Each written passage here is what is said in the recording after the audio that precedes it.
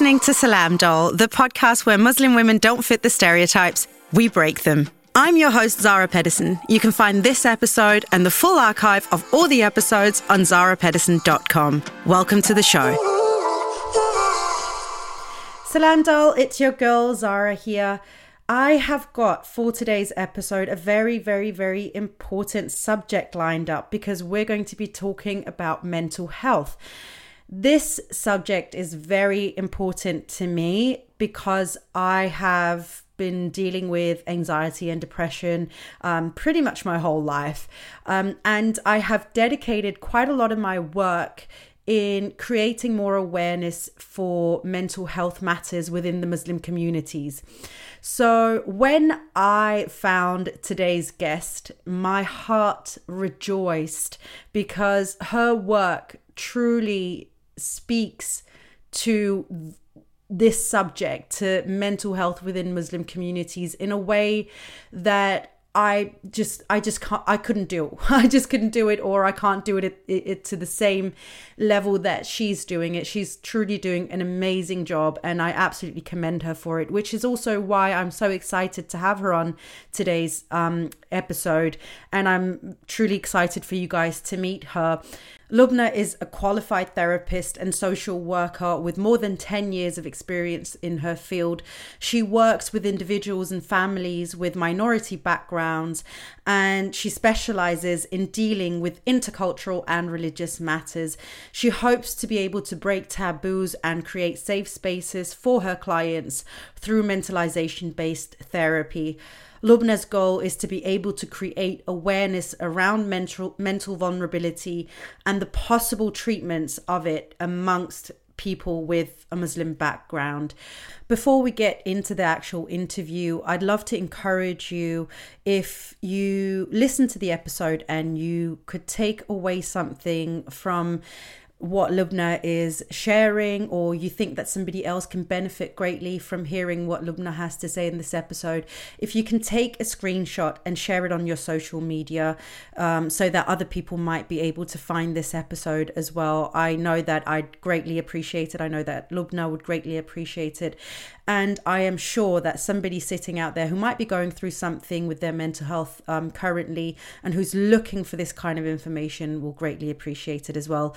Don't forget to tag both myself and Lobna in the post as well so that we can reshare it as well and spread the word even more about this particular subject. Thank you so much in advance for your support in this. I can't even begin to describe how valuable that is to me personally. But now, without further ado, I think it's just time for us to get straight into the interview. I absolutely cannot wait for you guys to meet this wonderful and inspiring woman. Assalamu alaikum, Lobna. How are you? Wa alaikum salam. I'm fine, thank you. How are you, Zara? I'm very well, other than technical difficulties. Yeah. That's how life should be, right? Yeah, exactly. It is what it is. You know, it's a blessing from Allah one way or another. So we're just going to roll with it. Yeah, nothing goes as planned. Alhamdulillah. We try to make it anyways. Exactly. We're still sitting here. So alhamdulillah. Lobna, I'm so happy that you agreed to be a guest on the podcast. I think your work, I mean, we're actually quite relatively new friends on social media. And actually it's because of my husband as well. Yeah, exactly. My husband and your husband, our husband. Yeah, our friends. Yeah, exactly. Yeah. So I was introduced to your work by my husband and he was like, you know what? I got this friend. He's married to this like amazing woman who does this mental health stuff. And you need to go and connect with her and speak to her. I think you guys could do some great work together. And I was like, yeah, absolutely. And I found you and I was like, wow, yeah, she's really cool. Thank you so much. Thank you so much. Like, thank you for having me first and foremost. And I am also like very happy to be on your podcast because I think that you have like this very, very important topic, like talking to Muslim women and not making it something extraordinary in the media. Like every time you do something, it's something very like highlighted as something special. Like if no one does that, only that woman. And we do a lot of things, and following you also is an eye-opener because I love the fact that we are a lot of Muslim women out there doing a lot of things to try to change the world one step at the time, doing what we do. So thank you so much for having me. And thanks to your husband for the nice and very, very kind words. I appreciate it. My husband doesn't lie, he's very good like that. Yeah, but my husband really likes him. So he really, really likes him. So alhamdulillah. Yeah. So for the listeners who don't know you, or maybe they follow you, but they'd like to get to know you even more, can you just kind of like tell yourself a little bit about them? Tell them a little bit about yourself. That's how it goes. Well, what can I say? I am a therapist, and if you want to sum it up to just one major topic, I would like to break the taboos in regard to mental health among the Muslim community. I have experienced that is a lot of taboos in regarding to mental health and a lot of misconceptions about what mental health is and what disease are, like mental illnesses and so on. And I do different kind of works, but it's still the same topic. So I work as a therapist and I teach professionals who work with the Muslim community and people with a different ethnical background, and do some work also on Instagram trying to highlight some of these issues and just bringing the topic up. I think that I experienced that a lack of that while growing up, and to not just sit and wait for someone else to do it, then I just thought, why not do it my own and try to highlight some subjects. And I see that, including yourself, that we are just increasing in the amount of people talking about mental health issues, and I love it. So yeah, that's what I do. I also work as a supervisor, and yeah, I do different things, group therapy and whatever makes sense in regard to that topic. Yeah. Yeah, and it's a huge topic. I love Yeah. I'm trying to explain it simply. I'm just trying to break the taboo with mental health and like that's a huge thing. Let's just be real here. That's a huge thing because it's we're talking about quite often like highly religious people. We're talking about different cultures, different traditions. We're talking about mixed race babies. We're talking about so many things in one big melting pot, and we just kind of have to try and make sense of all of it. And that's like a huge task. So first of all, thank you for diving into that. I think I've always kind of been interested in it, as someone who suffered from severe anxiety and depression, and it's a constant thing in my life. I'm always so interested in this subject, but it's a huge subject. It is, yeah, definitely. It is a very big subject, yeah. Yeah. I don't think like if I do this, if I can change something in the mind of people and a couple of people, or maybe 10 people, or 100, alhamdulillah, then they can change something in their own communities. So it's not the thought that if I go out there doing this, then I will change everyone. That's not the point with it. The point is I will start something that makes it a little less fearful and makes others say maybe, okay, if she's doing this, then I can do it too.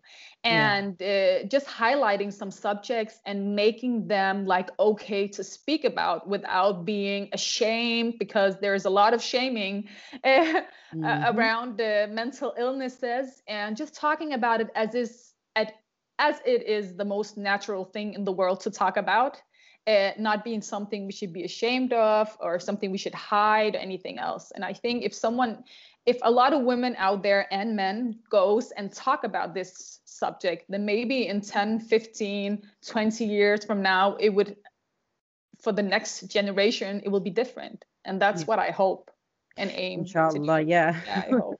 I'm with you on that prayer, because it needs to happen. It absolutely needs to happen. But I would love to hear your opinion on this, because this is something that I've certainly been thinking about quite a bit, so we've only really recently in the last I'd say 10, 15 years, maybe even less. I think especially with the uprise of social media, seen in the Western world, this embracing of mental health and talking about it openly. And so I'm wondering if it's going to be the right time for Muslims as well to embrace it. Can we do it at the same time? Do we have to wait and see how they do it? I mean, it's such a new topic for everyone. I mean, let alone when you start like involving religion and culture and God knows what else, right? Yeah. Yeah. I think that we should not wait for the Western world to change it, because we have a lot of resourceful people among the Muslim community also to talk about these subjects. And these subjects are such a misconception in regarding to Islam, because like Allah subhanahu wa ta'ala said that he had created a medicine for all kind of illnesses. He did not differentiate between mental or physical health. That's something we did. So it's very cultural. And at the same time, also, like, I have experienced that the Muslim community is very interested, actually. And especially like the new generations, maybe that the older generation are just a little bit harder to change the minds, because the culture is so deep within them, that maybe like seeking professional help, like what would that help? And how would it help? But I think that I see that this new generation really wants a change, because they can see how it affects their mental health. And I think we're speaking about mental health in such a different way than we used to maybe 10 or 15 years ago, also in the Western world. Like, we're always talking about it. And you can see also on Instagram, everyone's talking about mental health and boundaries and so on. And I think that within the Muslim community, we have some of us have a lot of troubles respecting boundaries, our own boundaries and others also, because we expect such a lot of things from each other. Like, how is the standard of being a good Muslim? Also in regarding to mental health. So sometimes it get questioned, like if you are suffering from anxiety or depression or anything else, like how high is your iman really? Like, as if it has something to do with how high the iman is. We don't speak about it as like, we don't differentiate between mental health and spirituality. Like, when you experience trauma or something else in your life, you have a trauma response. That's something created by God. That has nothing to do with how spiritual you are. The spirituality can give you a hope to maybe recover, and which is very important also. But the thing about that, you won't be affected, because if you're a believing Muslim, I don't know where that misconception comes from, and that's very cultural. And a lot of people like that I work with, and what I've been hearing is that they feel so much worse when the family just say, that's because you're not praying 5 times a day, that's because you're not like shaming them for the way they're feeling, and that's because you're not a Muslim enough, or you're not spiritual enough. When trauma response and the way the brain changes in when it's I don't know, it's hit by a trauma, it's not the same thing as spirituality. And I think there just needs to be more information about the subject and the matter for people to be more to have a nuance when it comes to mental health. Yeah, absolutely. I 100% agree with you. And you touched on so many subjects there, and I would love to go into all the directions at the same time, because I'm like, oh my God, no, we need to speak of it.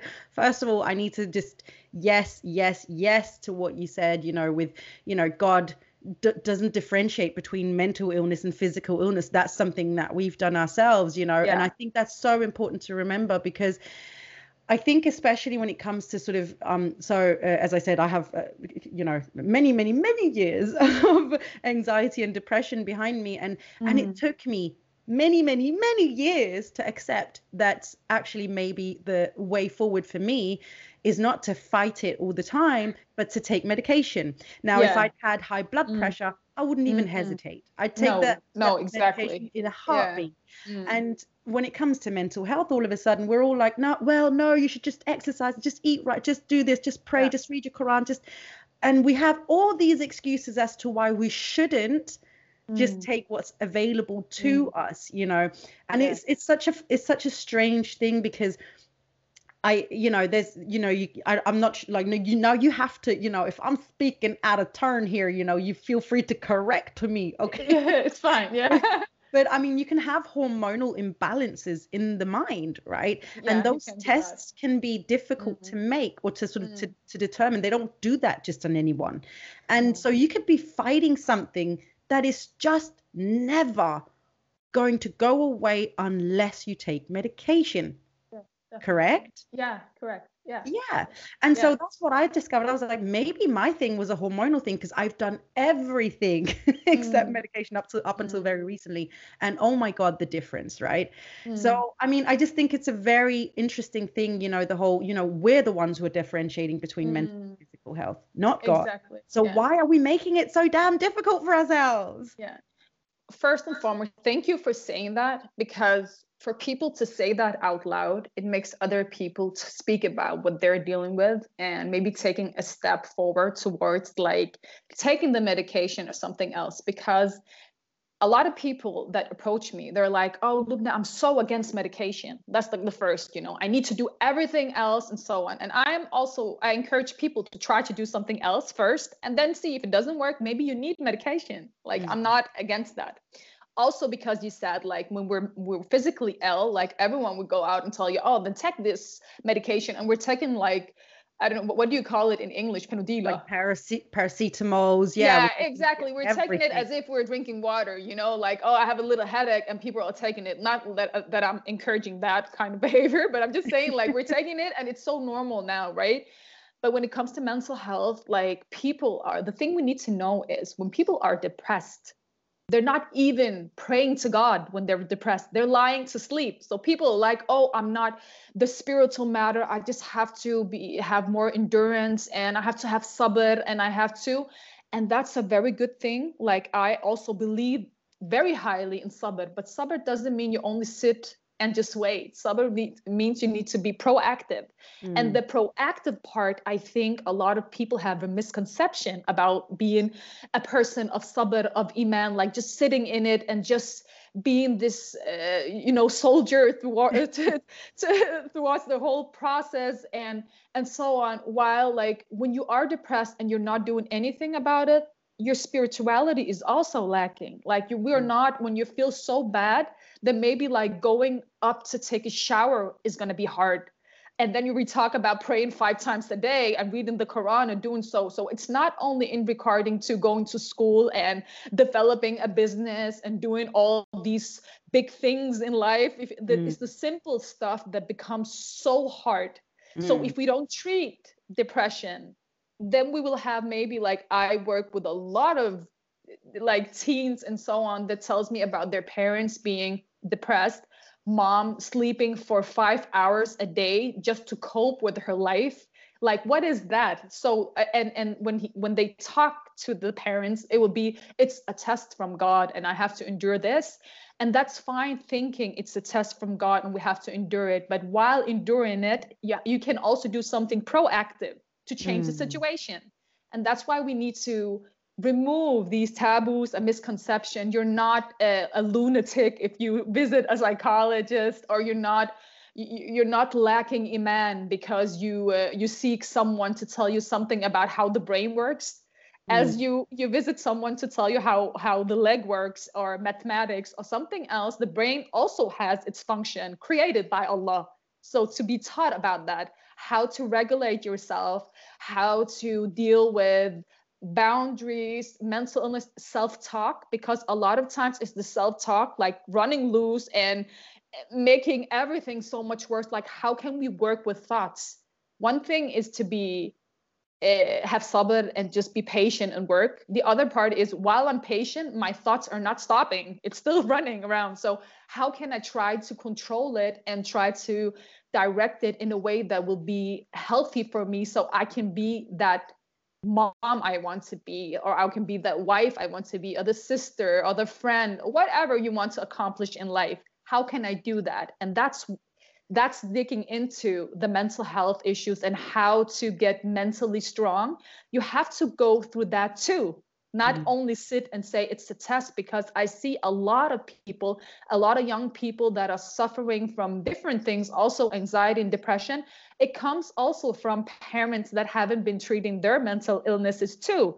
And the thing you asked me also before we started recording the podcast, like what made you like choose this path, was also because I experienced, like, I remember in April 2000, and let me think about it, Bismillah, I think 2019, this guy was shot dead in the head. And that was a guy I knew. And it wasn't the first guy I have experienced, like someone calling me and telling me that he's that due to gang violence, and because there has been so many gangs, in Copenhagen, you heard about it, also in Aarhus and in different cities in Denmark. And the thing was that some of these guys, I knew their families. And the thing I knew was a lot of these families had so much unresolved trauma and had so many trauma after reaction and respond and depression and so many things that was not dealt with. So a lot of these children, they either were raised with people that was always in survival mode, like you always are like fighting with your children, or you just giving up all the responsibility because you can't cope with your reality, or you're sleeping a couple of hours a day. Not to say everyone was doing it, but some of these children, like when I was researching and working with the families, I noticed there is a lot of mental illnesses that are untreated. And then I thought to myself, like that day I cried when I got that call and this guy was dead. I was like, that is enough now. Like, who's going to do something about it? Who's going to talk about this matter? Who's going to talk about this subject, these misconceptions? Why are people not seeking therapy? Why are people not taking responsibility? Yes, the trauma is not your fault, but the healing process, we have to like take some responsibility. And then I thought to myself, you can cry about it, but what are you going to do about it? And then that changed the game for me. And that's when I became an entrepreneur and started my own like journey towards this, thinking to myself, there's a reason why this knocks on my door all the time. Like, what can you do about it? You can't just wait for someone to create the change. How can you be in that movement? And that's why I chose to be in that movement. And yeah, I don't know how I ended there. So the talk. Yeah. What? MashaAllah, like alhamdulillah for you, MashaAllah to you. You know what you're doing is so incredible, and I totally like resonate with that story, as well, like the whole somebody dies or maybe not, they don't even die, maybe they're just struggling as well, and you can really trace it back to the families. And I think especially for some families here in Denmark, and I believe also maybe for you as well, you have refugee families who are experiencing a lot of traumas. The parents not dealing with it. They it's not, you can't pass on trauma, but you can certainly teach bad habits and bad mental wirings, right, to your kids. And so you're passing it on, not necessarily the trauma itself, but the bad behavior around certain things, and you're making it okay, and you're making that life, right? And so the rest of the world kind of has to deal with that, because those individuals will go out there and deal with life in quote unquote the best way that they can, which isn't necessarily always the best, right? And so absolutely, I could see how something like that for you could definitely trigger that response from you to be like, enough. Because I think I see the same for me as well. I was like, I'm waiting for everyone else to kind of jump on board with what I'm trying to do, or have been trying to do for quite a few years now, but nobody's really jumping on board yet, because I've also been terrified of speaking of it, because it is scary, and you do feel like maybe people are going to judge, maybe they won't understand, maybe they're going to come for my man, they're going to do all these things. But the truth is that if you don't involve yourself in the change, then you can't demand change either. No, exactly. I agree. Yeah, I agree. Going back to what you said with the part, like you can't pass on the trauma, you can't pass on the experience of the trauma. You can talk about it, and maybe that will be something also traumatic for people to hear, because the way we deal with trauma or with like harsh stories are very different. But the thing is, and you touched the subject, is that there's something called transgenerational trauma.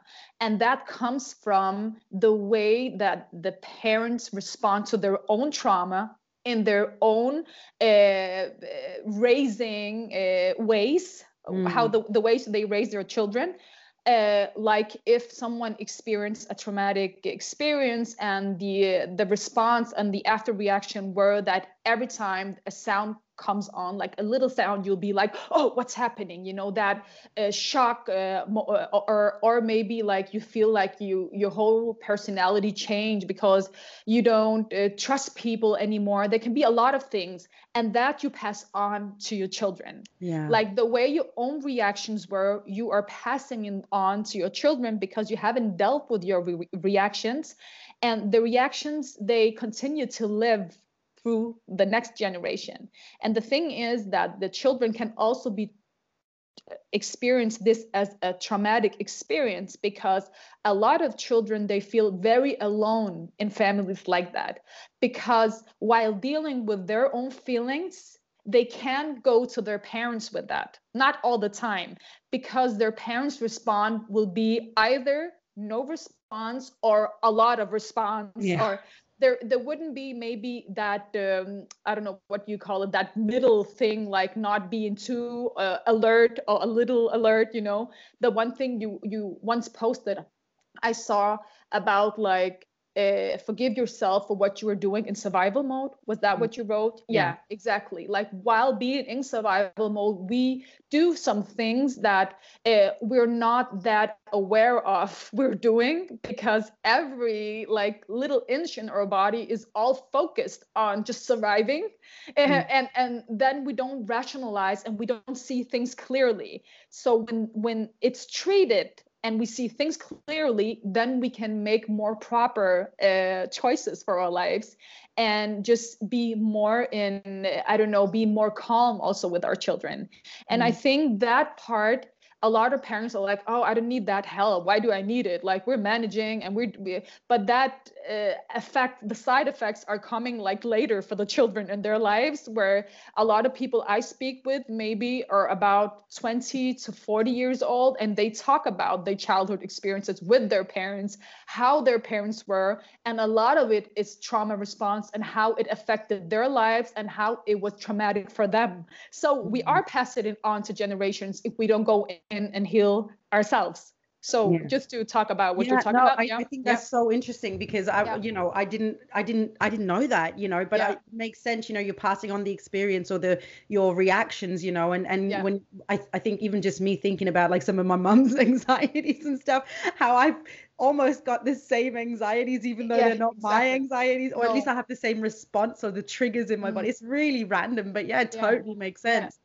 I'd like to go back a little bit to something that you said a little bit earlier, because you spoke about, how people come for the iman, or like they'll come for your religiosity basically, or not in a harsh way, but it'll definitely, for most people who are receiving it, be translated quite harshly. I remember this for myself when I first started out. People were like, oh, you're suffering from, just read your Quran more, just do this, just do that, just do this, just keep connecting to God, keep connecting to God. And I was like, I can't connect to God because I can't connect to me. The connection's lost, I have no Wi-Fi.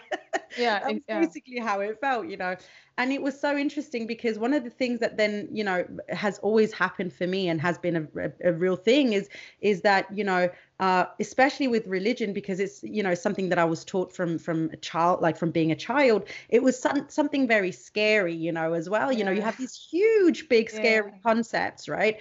And so growing up and getting the same like stuff shoved down your throat when you're basically struggling. I mean, I couldn't have a shower and you want me to, do my what's it called, my wudu like 5 times a day and pray, like I'm not even like I can't even brush my teeth in the morning. Everything else. There's so much guilt related to it because it's something that you've grown up with as well sometimes. And I'm wondering, why do we keep going back to that? I think it's so incredibly damaging. I found it so difficult to stand by my mental health and my title as a Muslim woman when people would say these things to me, because they were, from their point of view, contradicting.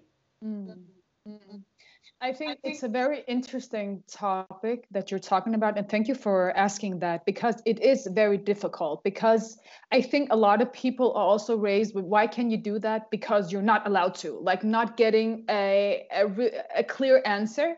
And the other part is that if you were answered, then it would be something that would frighten you and scare you. And the problem is, if we always scare off people, we live in our survival mode again. So we will be so afraid of approaching the religion and afraid of being wrong. Or if we're not praying 5 times, then why should I pray one time? It wouldn't even matter. You know, all that talk about if it wouldn't even matter. Like if I'm drinking, then I might as well just stay away from the Muslim community. If I'm dating, I might as well, and so on. But that's not something that came from Allah either. Like that's something cultural still. And I think it's very, very damaging, because the thing is, the brain function, and the brain likes the most something it feels like it's good at. When we always talk about we're not good at this, we're not good at that, we're not good at this and that, then the mind remembers the emotion when it comes to, for example, religion. I'm not good at it. It means I need to take one step back. So the thing is, we're not creating people, we're not persuading people to get closer to Islam, while always telling them where their fault is. And just to a side note, that's not even our business. You know, Allah subhanahu wa ta'ala is so like, we can't even, Allah is going to take care of that. So it's not their business. But if you want to give da'wah, you also give it in a subtle way and try to talk to the person one-on-one and see how that works. And the best da'wah is by you practicing it yourself. That's not always by talking the talk, but walking the walk, as you say. And the thing is, if we go back to the mind and the brain, it functions the best, and it wants to do more of what it's good at. So if we always tell people what they're not good at, most of the time it actually creates a distance between them and the religion, because they feel they're never good enough. So they won't even feel like approaching Islam or getting better at their religion or being more spiritual, because they think that they might as well stay away. And that's the thing. I'm when I work with a lot of people, they talk to me about that, like not feeling good enough, not being Muslim enough, like in all areas of their lives, and also have been raised with the image of Allah, that he's the one that punishes, and so on. And I think it's so unfair. Like Allah has 99 names, and it's mercy and all of it, like forgiving and so on. It appears so much. So why are we holding on to these? And I think a lot of times it's also the trauma response of the parents, because when you feel like you don't have any tools, because everything is what fight or flight mode or something, then your response will be punishment. Don't do this, because then it's the easiest way to get children to do what you want to do on the short run. But on the long run, it will be so damaging. And I think a lot of people are experiencing that now, that they have been raised with this, don't do this because you will be punished. And if you're not punished by Allah, you will be punished by the community, because then they will tell you how bad of something, or you should be ashamed, or you should be. And the thing is, when you shame people, it creates, like, also if you go if you research it, and what is the side effects, it is that people withdraw and have more like of a violent tendency. Not everyone, but people like feel like, okay, so you say I'm not good enough, then I don't want to be near you. I just lie in bed and put I don't know, something over my head, and I'm not going to be around you anymore. Then you don't have the chance of giving da'wah to people, actually, because you're scaring them off. Again, to your question, I think it's a misconception and something like it's people are misunderstanding like how to approach people. Akhlaq, like that's the main thing, you know. How do you talk to people? How do you respect their boundaries? Again, boundaries. Like if you're not seeking it right now, it won't be a da'wah. If I'm like all over you with all the quotes of the Quran and so on, it's too much. Like also having like some I don't know, what do you call it, have the feeling of the situation. Like, who are you talking to? Are they responding to what you're saying or not? Are they inviting you to the talk, or are they setting boundaries? And when they're setting boundaries, are you respecting that or aren't you? So yeah.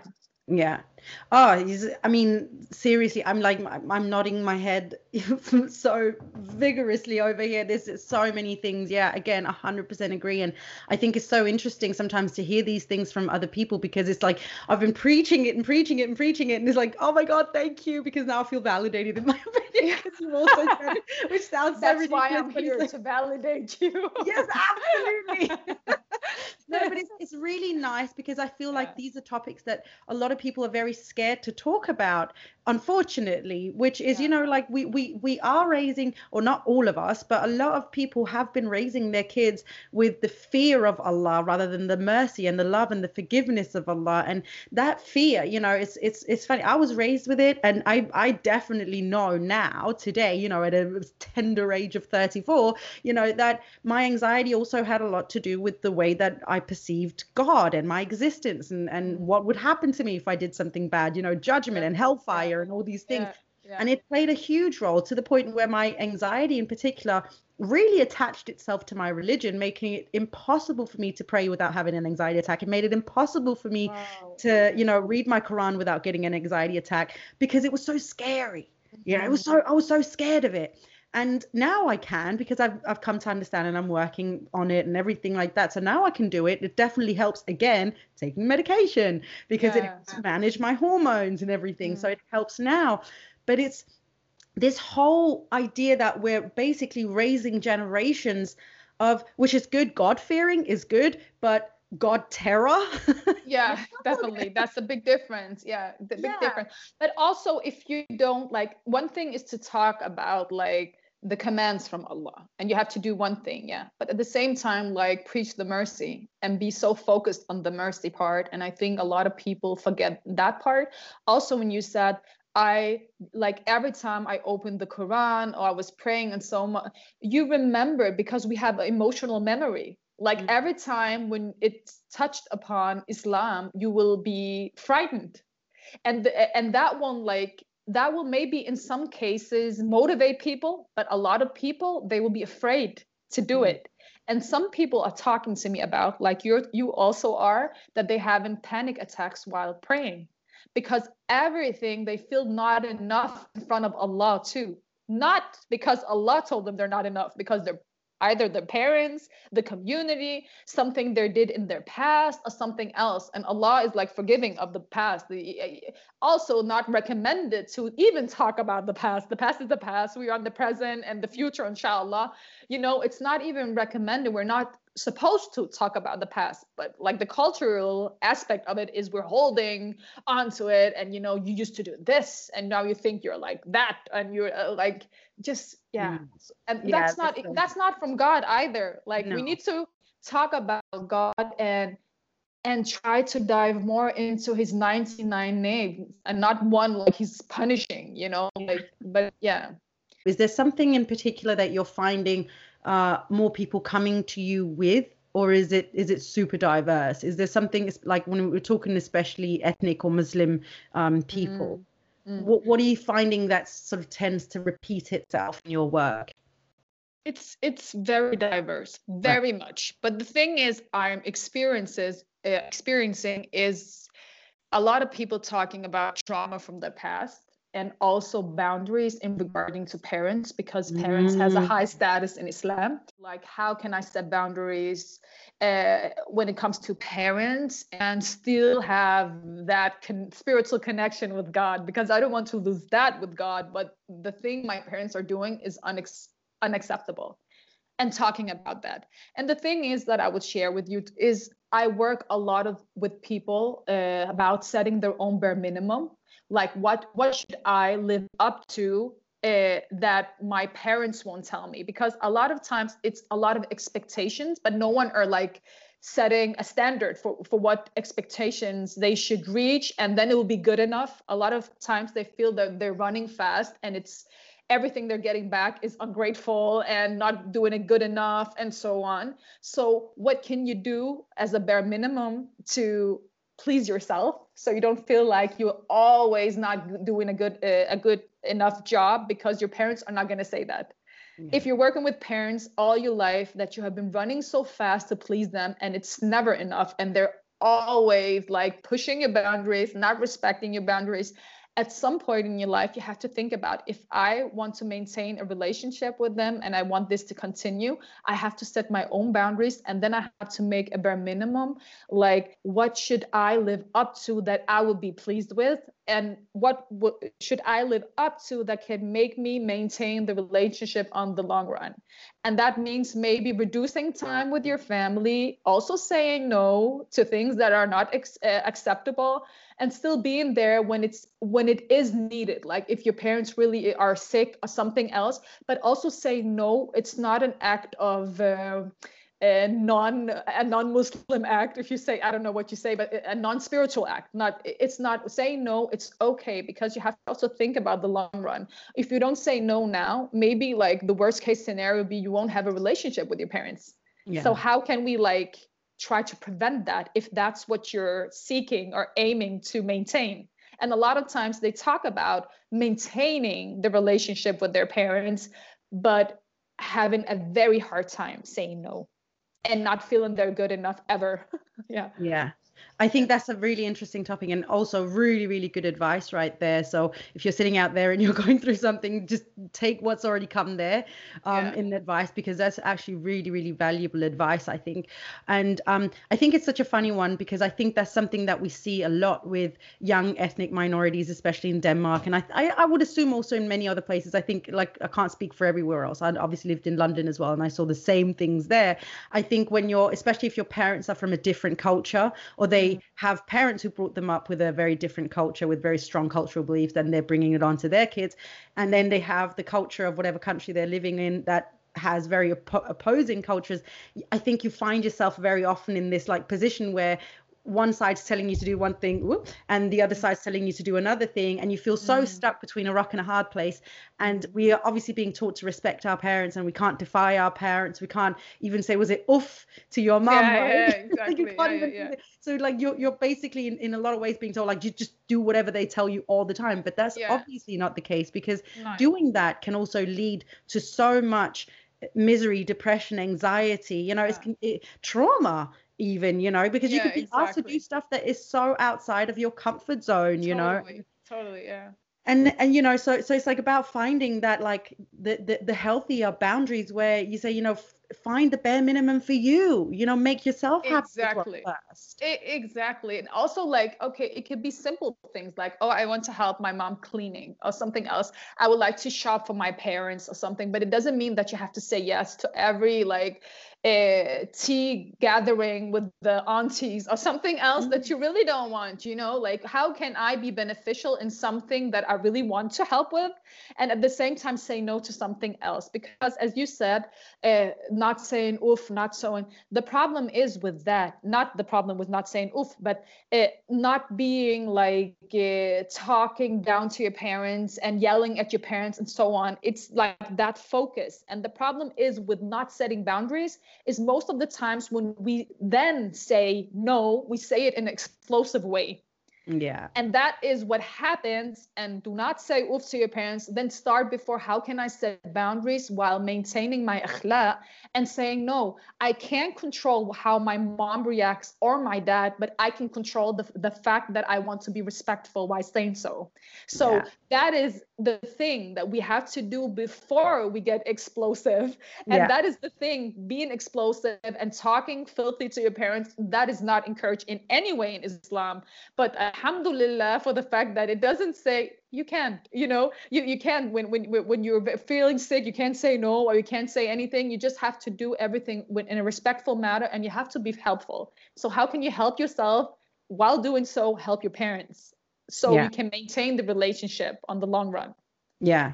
I think that's really interesting as well, because that's the thing, as you say, it's not about, of course you have to be respectful to your parents, and you shouldn't say oof, but the point is you shouldn't even let it get to there as parents and as the kids as well. Make it as easy for both parties to come in and set the boundaries that are necessary for it not to explode. And the problem is that most people allow it to explode, or they let that submissiveness drown to the point where they lose themselves, and then they become hugely depressed or something like that, and then they deal with it for the rest of their life, because they can't set boundaries with anybody else. Because really, if you can't set boundaries with your parents, it becomes even more difficult to set boundaries around you as well, right? Definitely. That's where you learn it, essentially. I would assume, right? You can correct me if I'm wrong. No, that is where you learn it, I think. And also think it's also the experience you have by setting boundaries, and maybe get an explosive response back, because they are maybe operating from a trauma response. Also, again, fight or flight. But the thing is also, like in education, a lot of people, they're like, okay, my mom said this would be a good education for me, or my dad said. And some people, as you said, are so submissive. They maybe pursue an education that's nothing like what they wanted. And the problem with that is, at some point in that education, some people are getting like mentally ill because they're not doing that from themselves, and it's not a easy task to take an education. It requires something from you and some muscles, and in the worst case it creates resentment because, oh, I did it for you and you ruined my life, and that's what I'm seeing. I'm seeing it creates resentment, and it was your fault, and that's why I'm not happy with my life right now. That people are having these kind of conversation with their parents. They could actually have had the conversation, Mom, I respect you, and I know you would think that this would be a very good education for me, but I would really like to do this. So thank you for your support, but this is more the right thing for me. And have like that conversation. And maybe your mom, you won't be happy. Yeah. But then you can do other things that will make your mom happy. But you have to also in the process think about what are your needs, because if you only do what your parents want, at some point it creates resentment. And that's what I'm experiencing with a lot of people that are talking about this, and how many effects it had on their lives, that they chose whatever their parents wanted. And a lot of people are talking about resentment right now. Yeah. I can see we're coming up on time here, unfortunately. I mean, I could continue talking with you about this for hours, because I find it so interesting. But before we sort of round up here, I'd like to just, if you have any advice, and any words, anything that comes to your mind about just that, because I think, as you say, that's something that you see coming up. I've seen it as well in a lot of my clients. This is a thing that keeps coming up, especially, and no offense to young boys, but especially for young girls, that they have a very difficult time setting these boundaries. And so there's, I guess, a couple of questions in here, and feel free to answer as much as or as little as you feel called to do. Number one, is it ever too late to start setting these boundaries? Number two, what's the best way if somebody's sitting out there and she's 16, 17, 18 and she wants to start setting boundaries, how does she best go about it? And number three, who's responsible here? The parents or kids? Okay, I heard your first question, and the next, it was the internet connection went off. So I will start with the first question. Yeah, about if it's too late to set the boundaries. I would say no, it's not too late to set boundaries. The thing is that if people are used to you just saying yes to everything, it will be just something they're not used to. So they will respond. Can you hear me? Yeah. Can you hear me? When you cover your mouth, it's a little difficult. Fine. Thank you. Yeah.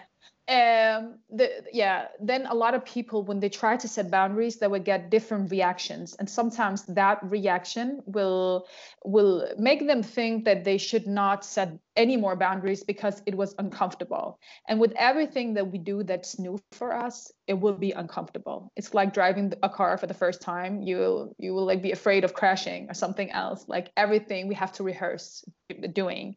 And I think it's a lot of people stop setting boundaries because of the reactions they get. And sometimes we overanalyze what people are thinking when we set boundaries the first time, because, oh no, I'm used to saying yes. So what do they think about me? And I want to be this nice person, but at the same time, I need to take care of myself.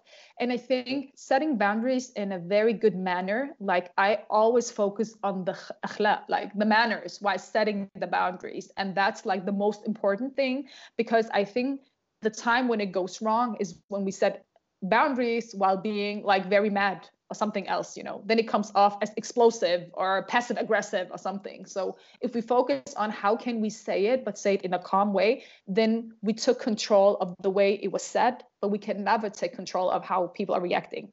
Only how we're going to respond to that if they react. Yeah. So no, that's the answer. No, it's never too late. Yeah. So the second question was, if there's somebody sitting out there now, a young girl sitting out there now, 16, 17, maybe younger, maybe older, and she says, I feel like I want to start setting boundaries, what kind of advice would you give her? I would give her, like, sometimes we also have to choose our battles. Like, what is the main things that you don't want to compromise with? These are very important to me. Write them down, and then try to consider, how can I say them in the most calm way, and how can I say it in the most respectful way? because we also have to respect the other person's emotion. Maybe we don't agree with it, and we don't have to agree with it, but we have to respect that their point of view are maybe different than ours, and just have the empathy in the conversation and still have the conversation. And maybe you won't get your parents on board the first time, but in the conversation, like talking about it several times and still maintaining the calm and the respectful, though it's very hard when you have parents reacting in a highly way, like in a, yeah, you know what I mean? But still, like, take control over your own reactions. That's what I think will be the best advice from here. That's a beautiful advice.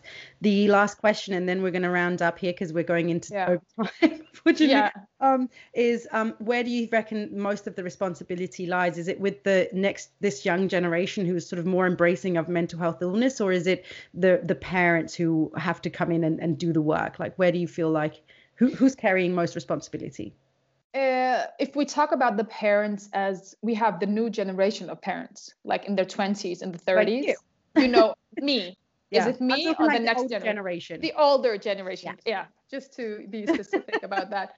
I think it's the new generation, because I think that our parents did it as good as they could. Not that it ever makes it okay to experience like a lot of harmful things, but I think they did it as they knew how to do it. So if we start like, especially myself, I don't think I benefit of doing the blame game. So when I am highlighting these things, it's not to shame our parents or talk about how many ways they did it wrong at all. It's by, okay, they did it that way. What can we learn from that? And how can we change that? So I think it would be very good to the next generation. Not that I have no belief in the older generation, but I think there's just more awareness in regarding to the new generation, also because we're on social media, a lot of us, and we are represented to different ways to take care of our mental health and so on. So I think it's going to be easier to break the culture, because also we are between cultures in this society. Yeah, absolutely. That's great advice all around, and lovely note to finish on. We have the responsibility now to try and change things for the better, learning from the past and then moving on forward from here on in. Lobna, if anybody wants to connect with you, where can they go and find you? I'm very active on Instagram on Lobna mental sundhed. It says mental health, but sundhed in Danish. And on Facebook also, Lobna Hleihl. And I think you said you will put a link or something to because my last name is difficult. So people, maybe you'll get it wrong while typing. So yeah. And also have a website, lobna.dk. Yeah. You can read a little bit more about my work. Yeah. So if they want to work with you, they go to your website first. Yes. Absolutely. Yes. So as Lobna said, I'm going to obviously link all of Lobna's socials in the show notes. So if you want to connect with her or work with her, then please do go ahead and check it out. I can honestly say that her Instagram game is lit. So for those of you who are interested, definitely go in. I think you do mainly do in Danish, however, correct? Yeah. So I would suggest if you're a different, if you're English speaker or any other language, then probably just send her a private message and see if you can figure out some way of working together, inshallah. Yeah, exactly. Inshallah. Lobna, thank you so much for joining us today. It was so incredible to hear everything that you had to say. And I know that there'll be so many people who can take away so much from our conversation. Thank you so much for having me. Yeah, absolutely amazing work that you do. You can be proud. Your parents can be proud. Everybody. You can also be proud of yourself. Thank you so much. That's so sweet. I am. Okay, I'm happy to hear that. Well, okay. Thank you so much. Jazakallah khair. Assalamu alaikum. Thank you so much for listening in to today's episode. If you want to connect with me elsewhere, you can find the links to my socials on zarapedersen.com.